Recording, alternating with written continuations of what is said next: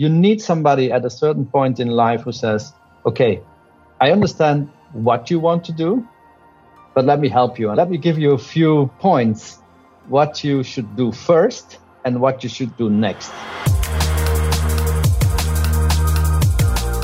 This is the Ideas Lab podcast, where you can learn from great creative and entrepreneurial minds how to turn your ideas into original businesses, books, and brands. Because in a crowded world, it pays to stand out.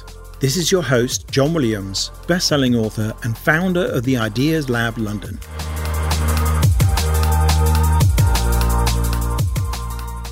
A few years ago, Rik Spruyt had a good job in a big company, but he wanted more. More freedom, more autonomy, more ownership.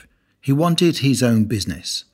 Rik came to me for mentoring, and I showed him how to get started with a simple WordPress website, make his first tens of thousands of dollars quickly, and within months, his new business, Cross Trades, was making six figures. Today, it's a seven-figure business. And I think Rik's example is a great one for anyone who has a big idea, wants to create a serious business, but wants to be able to start in an extremely low-risk way while you're still in a job with minimum investment. It's the ultimate example, I think, of think big, start small. We also talk about how the biggest opportunities today are not in big companies, but are in starting your own business. And we talk about how creating an online business enabled Rik to realize a dream to move his whole family to Bangkok, Thailand, which has become a major hotspot for startups.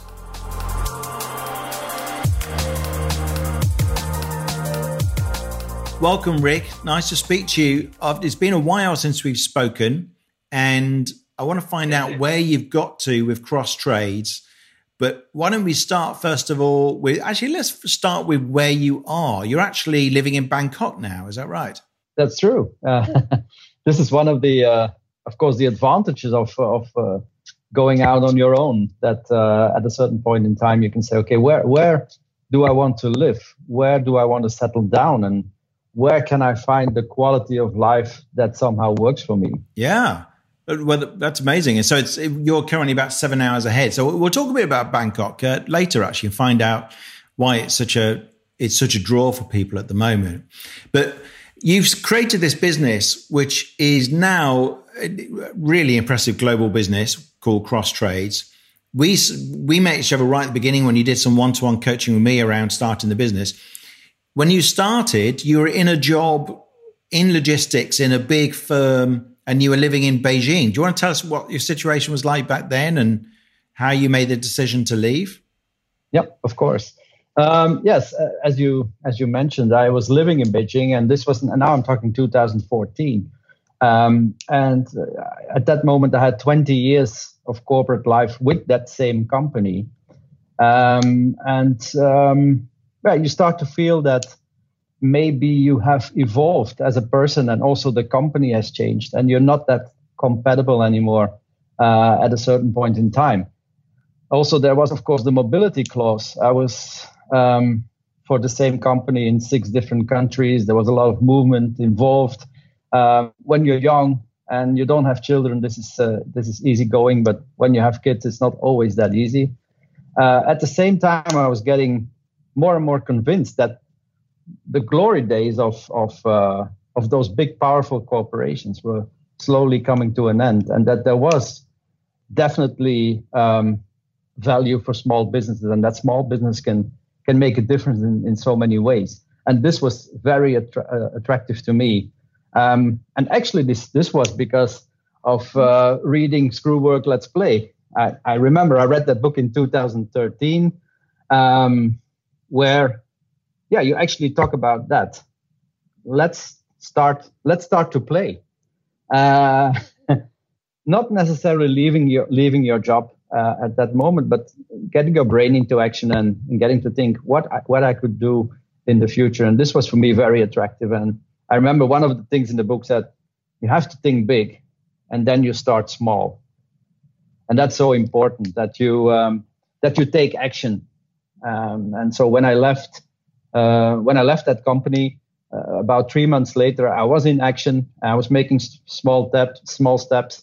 And as we talked when you were doing the mentoring with me, you don't have to have everything figured out. You can just get going and take it step by step. You don't need to have a detailed plan all written out with all the steps already clearly taken, because that's in any case, that's not how it goes.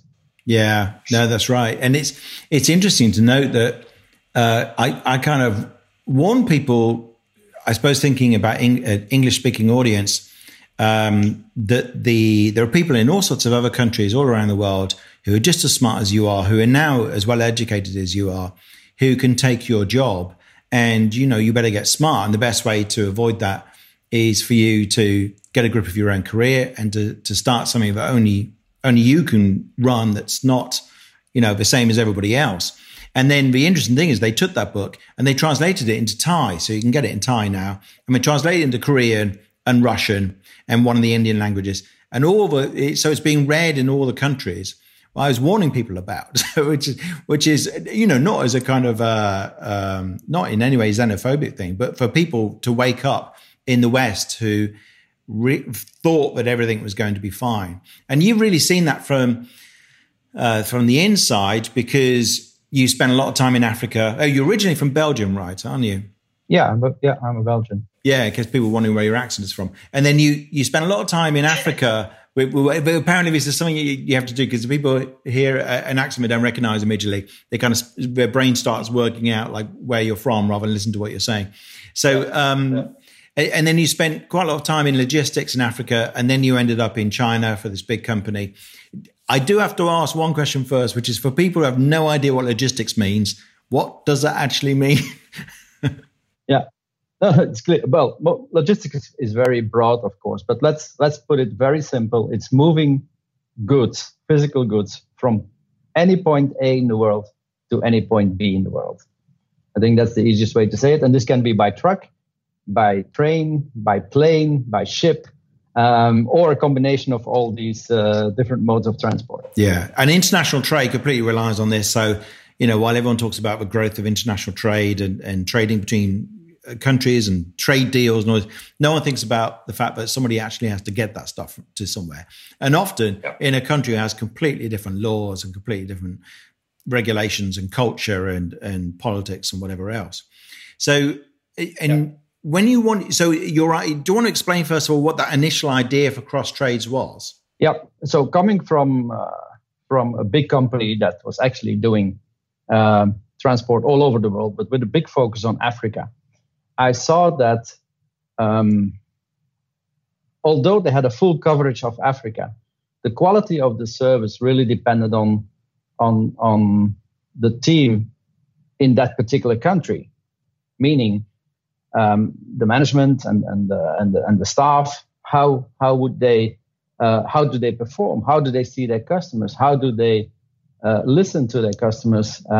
So the quality can be quite up and down in these big corporations. And my idea was, if I would now take the same concept of having an office in each country, but with a smaller local player that knows his market very well, and we call them in our community, we call them our local heroes. So if we do this with people who are so strong in their country or a small region, and we bring them together in one network, this then creates a product which is actually equal or even better than what any big corporation can offer.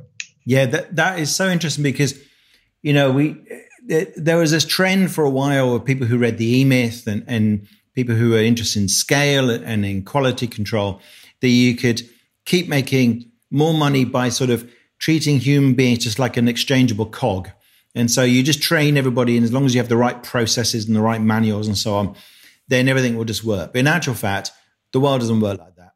If you have one good person in a company, they can change the fortunes. If they actually care and they give a crap and they are willing to, they care about the customer, that can turn around the fortunes of, it just changes your experience entirely. So like you're saying, you get one good person in each location that and is going to do a good job and is ethical, then that makes a network that's far more powerful. So cross-trade, how do you describe it initially? It was, was a kind of it was a network for people in international logistics. Is that a fair description, or maybe you should describe it?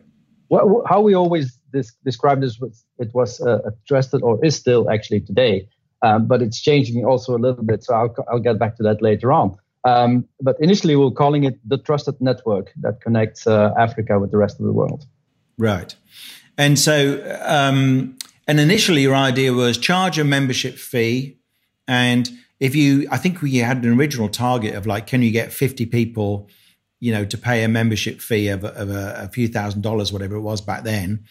And that would show that this thing is going to work. And you managed to do that quite quickly, didn't you? Yeah. So, this comes back to what we were saying first, is to take action. And where do you start? Because when you call the first person and you ask them to join a network, and the first question they will ask is, well, how many are you? And you'll have to say, well, you're going to be the first one. It's a very hard sell. Right. This is the network effect, right? So it's like, how do you sell the first fax machine to somebody? Because it's not very useful. But when you at the opposite end of the scale, you get to Facebook. And when everybody you know is on Facebook and they invite you to parties where the invite is on Facebook and they put their holiday photos on Facebook, if you're not on it, then you start to feel like a muppet. So, an idiot. So, but at the beginning is really tough because how do you get people interested? So how did you fix that problem? So I kept it really within my circle of trust and the people who knew me in the industry for a very long time. And the people that I contacted first, I knew that they had several offices in particular regions. So if I could convince them to become a member, I could say either I've got 3 members, or I could say I've got 14, because all their offices combined was 14 offices. And at that time I was calling the offices members. So when I called then the next guy, the 4th guy, I could say I've got 14 members already. You will be 15. Yeah. So it became much more credible at that point, and fairly quickly we had 23 people who signed up. So that was very nice. We kept it actually, and then we kept it in the first year. We kept it rather small until we organized our first conference in Johannesburg in April 2016. So that was interesting as well. That's worth a mention. But the interesting thing is that those original people, because I was saying to you, as I say to all clients when we're working together, how can we just get this going straight away and prove it's going to work without, with the most elaborate website in the world and without anything else? And those early people bought because they were buying into Rik, because they like Rik and they go, we'll give Rik a few $1,000s, whatever it was, and it'll be worth it, because often what you can do is you can make up for that network effect and that, all the automation systems that you're now developing. You can actually make up for it by just being Rik in the middle, saying, hey, look, I know who you should speak to in DRC or whatever country it might be. And I'll put you in touch with them because now you've paid your membership. I'm happy to do that. And then when you did your first conference, that was smart because you kind of tacked it on the end of an international logistics conference of some sort. Is that right? Yeah, that's correct. In South Africa. Yeah, indeed. So these people were flying in anyway to attend that international conference.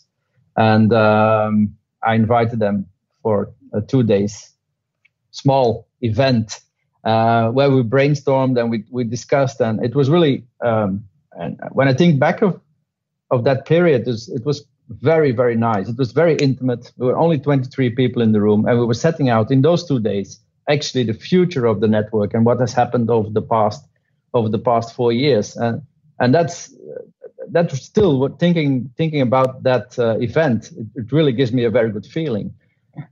And during that same event, I had 2 people coming to me saying, "Listen, we really believe your story, and we really believe in the product and what you're trying to do.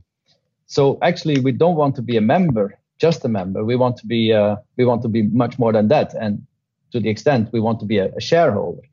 So then these people in 2016 became shareholder of the company, and which then allowed me to grow much faster, because now I had a serious backbone. I had people backing me up financially, not only financially but also in marketing, in legal, and so this really boosted the network. And this was not that long after you first started, right?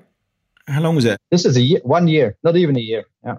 And part of the idea behind the network was that because there were other professional networks out there at the time for logistics. So for everybody who goes into any market now, there's going to be competitors. If there aren't, you should probably be worried. And so you have to differentiate yourself in some way. And you did that really by saying you've got this focus on Africa specifically, that you have this knowledge of Africa. And was that what really marked you out? Yeah, absolutely. And still today, I should say, although now it's really become a worldwide network. But I was talking to somebody earlier on the phone today. And when you speak to people who know Africa well, and they understand through talking to them that you also understand it very well, it's a really very special bond. And they believe in you. They believe in your product, and they believe in what you have to offer. And they are much more willing to put themselves behind the idea than if you just would say, okay, you're one of my 1,000 members, and you're just in the directory to be in the directory. So we're doing it from a slightly different approach, saying we want this to be strong. We want only to accept people who know Africa very well and who can make our network stronger. And I think this is the real value of the network today. Yeah, and what's clever also is that because you know China, you speak Mandarin or something, do you? Did you learn that while you were out there? I just know enough words to say you're a good drinker and cheers and bottoms up. Okay, that will get you by. So you didn't quite learn the Chinese languages, but you knew China as well. And what's interesting is you managed to start this network at the point where this trade between China and Africa is just insane. If people don't know this, what is the level of trade between China as a country and Africa as a continent now? It's many billions, isn't it? It's many billions. I would be wrong if I pick a number now straight ahead. But yeah, I mean, when I came to China, after my 7 years in Africa, I moved to China in 2010. And this was just the moment that the Chinese government had launched the Go Africa policy, and was really pushing state-owned enterprises to go into Africa, to invest into Africa, and to see what kind of projects they could be involved in. So this was an amazing time for me, because these very difficult to approach and very close state-owned enterprises were so eager to hear about Africa, doing business in Africa, that all the doors went open for us when I just arrived in Beijing. And yeah, this gave me an extremely good experience, getting to know the China-Africa development from very close by, and to see what would be the strategy of China in Africa in the future. And it is remarkable now, because this is now part of the Chinese Belt and Road Initiative, which China, I just looked this up yesterday before knowing we were going to be speaking. China is investing $760 billion in making connections across the world with other countries, particularly Africa is a large part of that. And do you think you've benefited from that as well? We probably did, although maybe at that time it wasn't that clear to us. People were not speaking that much about Belt and Road Initiative in 2010 yet. It came a few years later, but we definitely did, because we were doing a lot of transport for the pipeline constructions in Africa for the Chinese. And of course, it's all about infrastructure. It's all about building railway connections, road connections, which today are inexistent.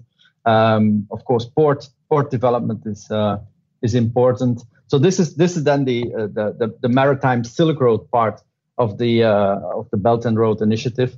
And for Africa, that is the east coast of Africa that is mainly involved. Yeah, so the idea is to kind of, I mean, what impressed me about China, obviously there are some quite worrying things about the country as well, but what impressed me about China is that it thinks so long term and it thinks at such big scale. And I wish that my own country was doing that rather than being involved in squabbling and infighting around the topic of Brexit at the moment. Yeah. So, that kind of, they're thinking 10, 20, 30 years out of what's going, why they should be investing in Africa and making connections. And the maritime Silk Road is the idea of let's reinvent the Silk Road, which is originally the trading routes by ship, and actually, make those even stronger in modern terms.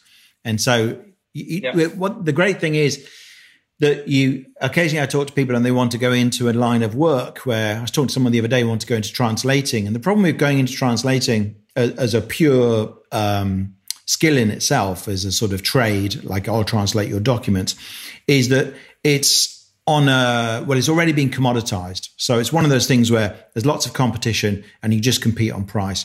And then the second thing is it's going to end at some point because AI will be good enough to do it.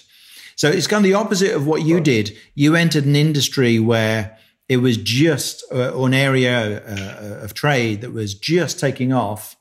And if you can choose a business where things are just about to do that, rather than things are actually doing that, it's worth a bit of thought before you go into it because it makes a big difference. Yeah. And so what is cross trades now? Because you're doing other things. It's more than just a network now, a membership network, isn't it? Yeah. Again, for the same reason why we started with the focus on Africa. We've since end of 2017, we started developing a digital freight forwarding platform, because although we're doing what many other people are doing, and a network is definitely not something new. This existed already long before we started cross trades, and there are so many at this moment. You need to stand out in a way. Of course, we have our Africa part, but also there we're not alone anymore. So we said we need to find a way that, one, we keep our members engaged within our own community, and two, we need to give them the opportunity to start exploring the future of our industry by giving them the tools to do so. But I wanted to have this made in a way that it can be taken with little steps, because our industry is a very old-fashioned industry. People sometimes still work with very old-fashioned ways of working. So we didn't want to completely set them off with things that were too far-fetched. So we've developed a platform where they can really take it step by step, no matter how far you want to take it. But today on our own platform, you can find rates from all the carriers in the world.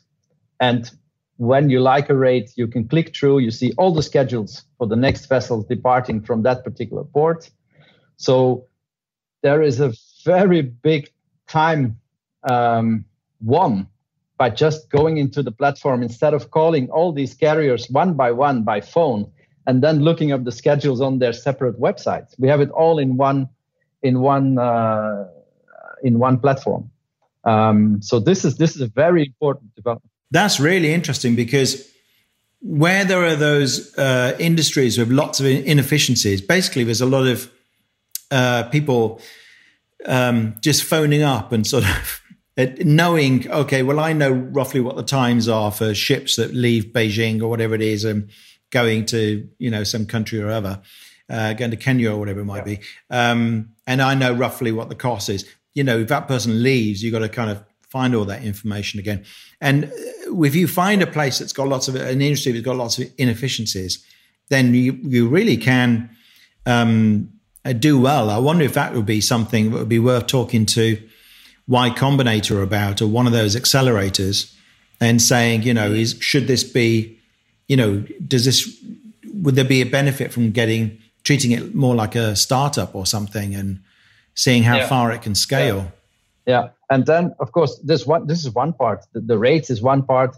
Making the online quotations with each other is another one.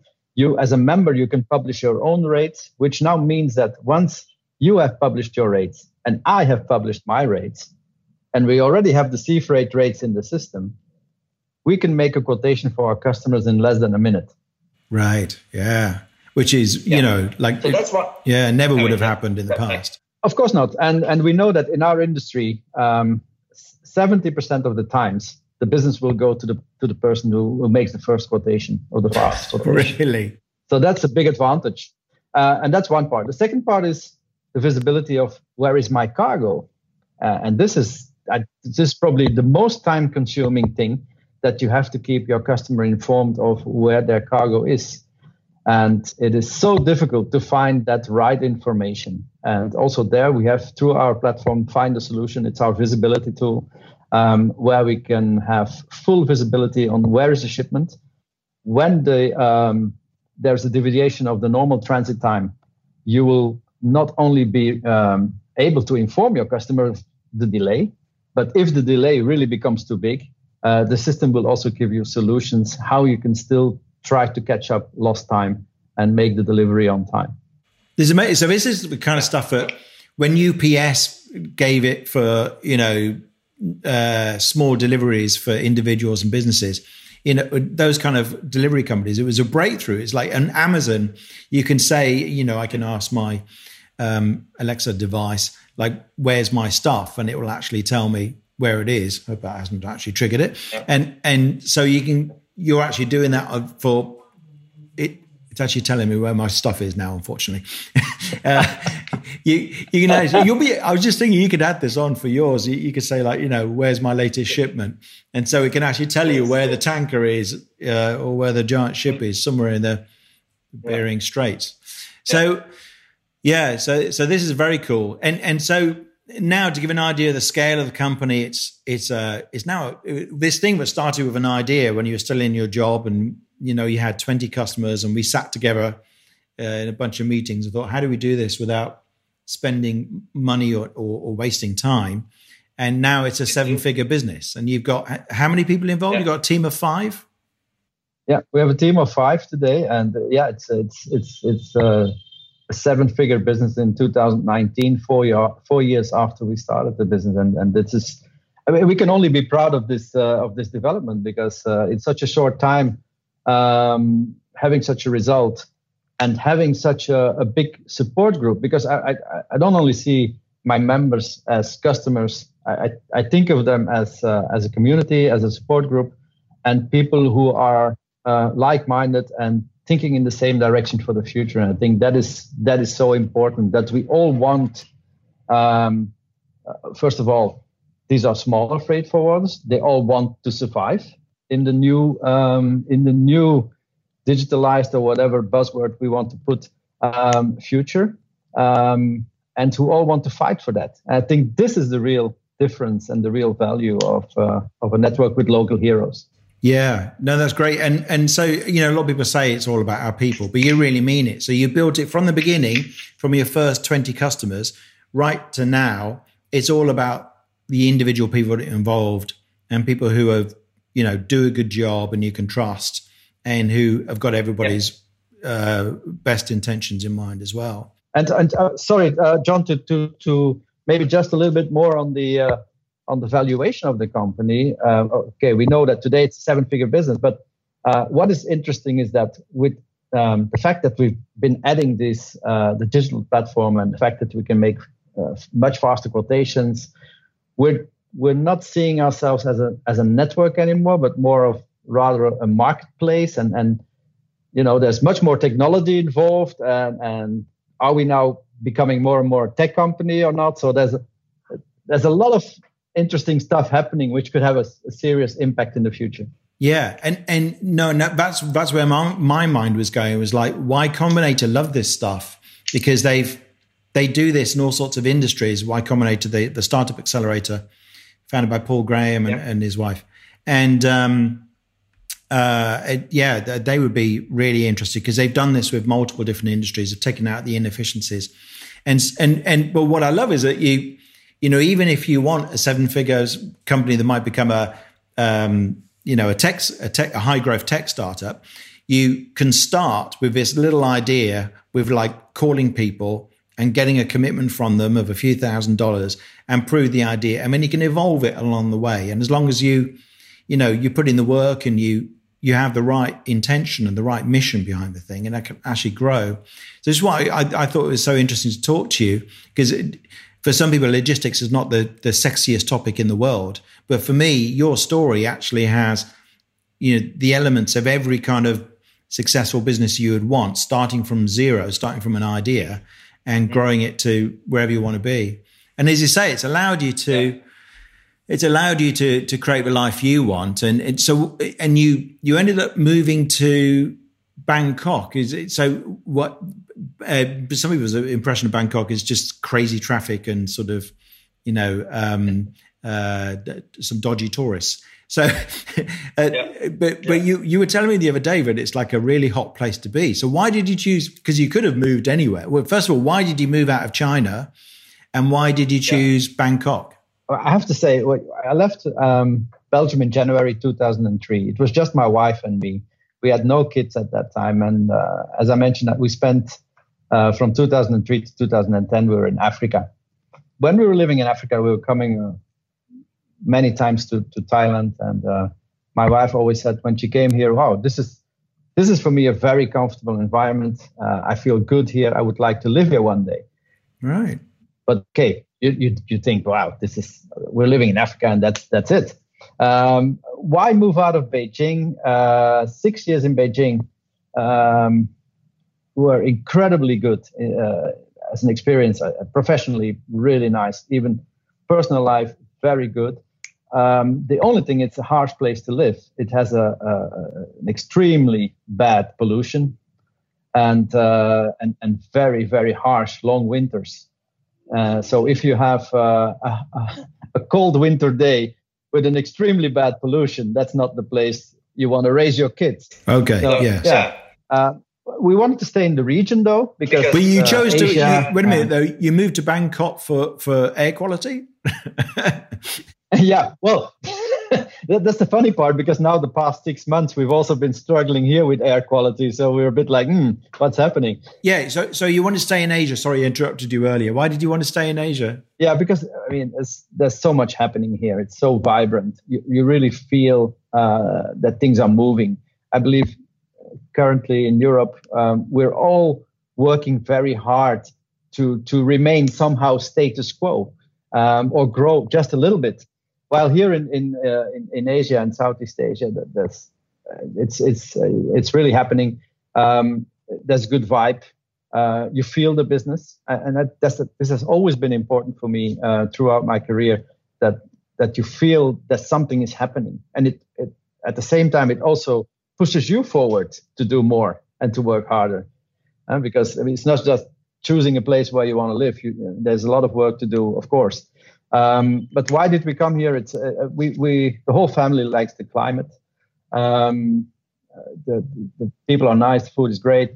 It's a shopping paradise, whatever you want to call it. But I think also it still gives my children, because I've got 2 boys in the meantime, 14 and 11.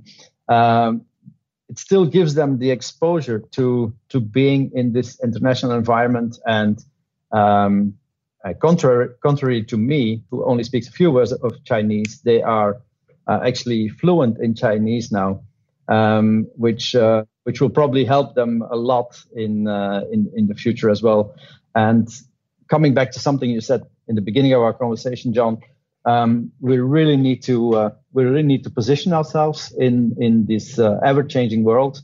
We have actually, as a Belgian, somehow we always had to do this. Coming from a very small country, you need to speak your languages. You need to find your way in the world. But I think it's more valid even today. With the Chinese coming full force, with an African continent really developing fast, with very clever people, India not to forget. So we need to be able to position ourselves in what's happening, and you can only do that by speaking your languages and understanding to people that are around you. Yeah, no, that's true. So are you learning Thai now, Rik? No, for me, I would just stick to my. Well, no, I speak French, English, and I know. And Dutch, I was going to say I think that's right. For me, that's about it. I know. I was going to say, I bet you already speak 3 languages, don't you? So that, you know, I speak a few words of Japanese and a few words of French, and that's about it.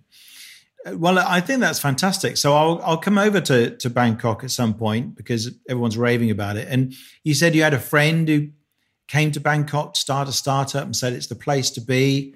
So there are people. There's a tech scene as well in Bangkok. Is there? Very active tech scene. I mean, there's co-working spaces, very, very trendy co-working spaces all over the place. And this is nice. I mean, you meet so many people who have great ideas, who are turning their ideas into real plans and real businesses. So it's good to be part of that. But yeah, John, I need to tell you, I mean, that period now, the past 5 years, wouldn't have been possible if we wouldn't have met.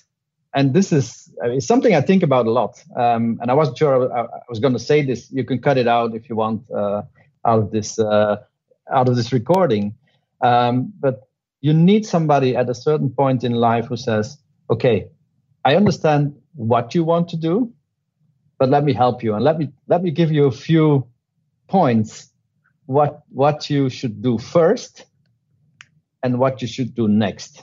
And this is how you're going to do it. And if you don't have this kind of person helping you, call it a mentor, call it whatever you want, it is extremely difficult. And I really want to sincerely thank you, because for me, this was you who ignited all this. And when it started, when we first talked, I had no idea where I would end. Still, even today, I don't know, but it's moving in the right direction. Well, thank you. That's very nice of you to say. And I really enjoyed our time working on this. And it's been so impressive to see where you've taken it. And I think, right through, it's got Rik right the way through this business. So it's in that your personality and that you care about people is actually what makes it work. And it's too easy to forget that in the world of clever marketing or tech strategies or whatever it might be. You choose the right people all the time to do things and to be involved in your business. And it's been brilliant to see what you've done. So I'll definitely come and see you in Bangkok. And if people want to find out about cross trades, I would like to do this recording in a much nicer setting than this dark room with the light on me.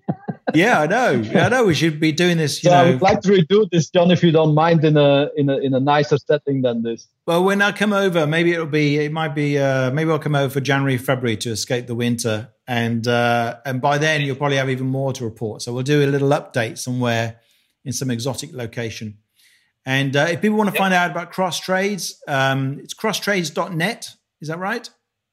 Well, it's just changed because we have merged with another network, Ocean Bridge Line. So it's now crosstradesobl.com.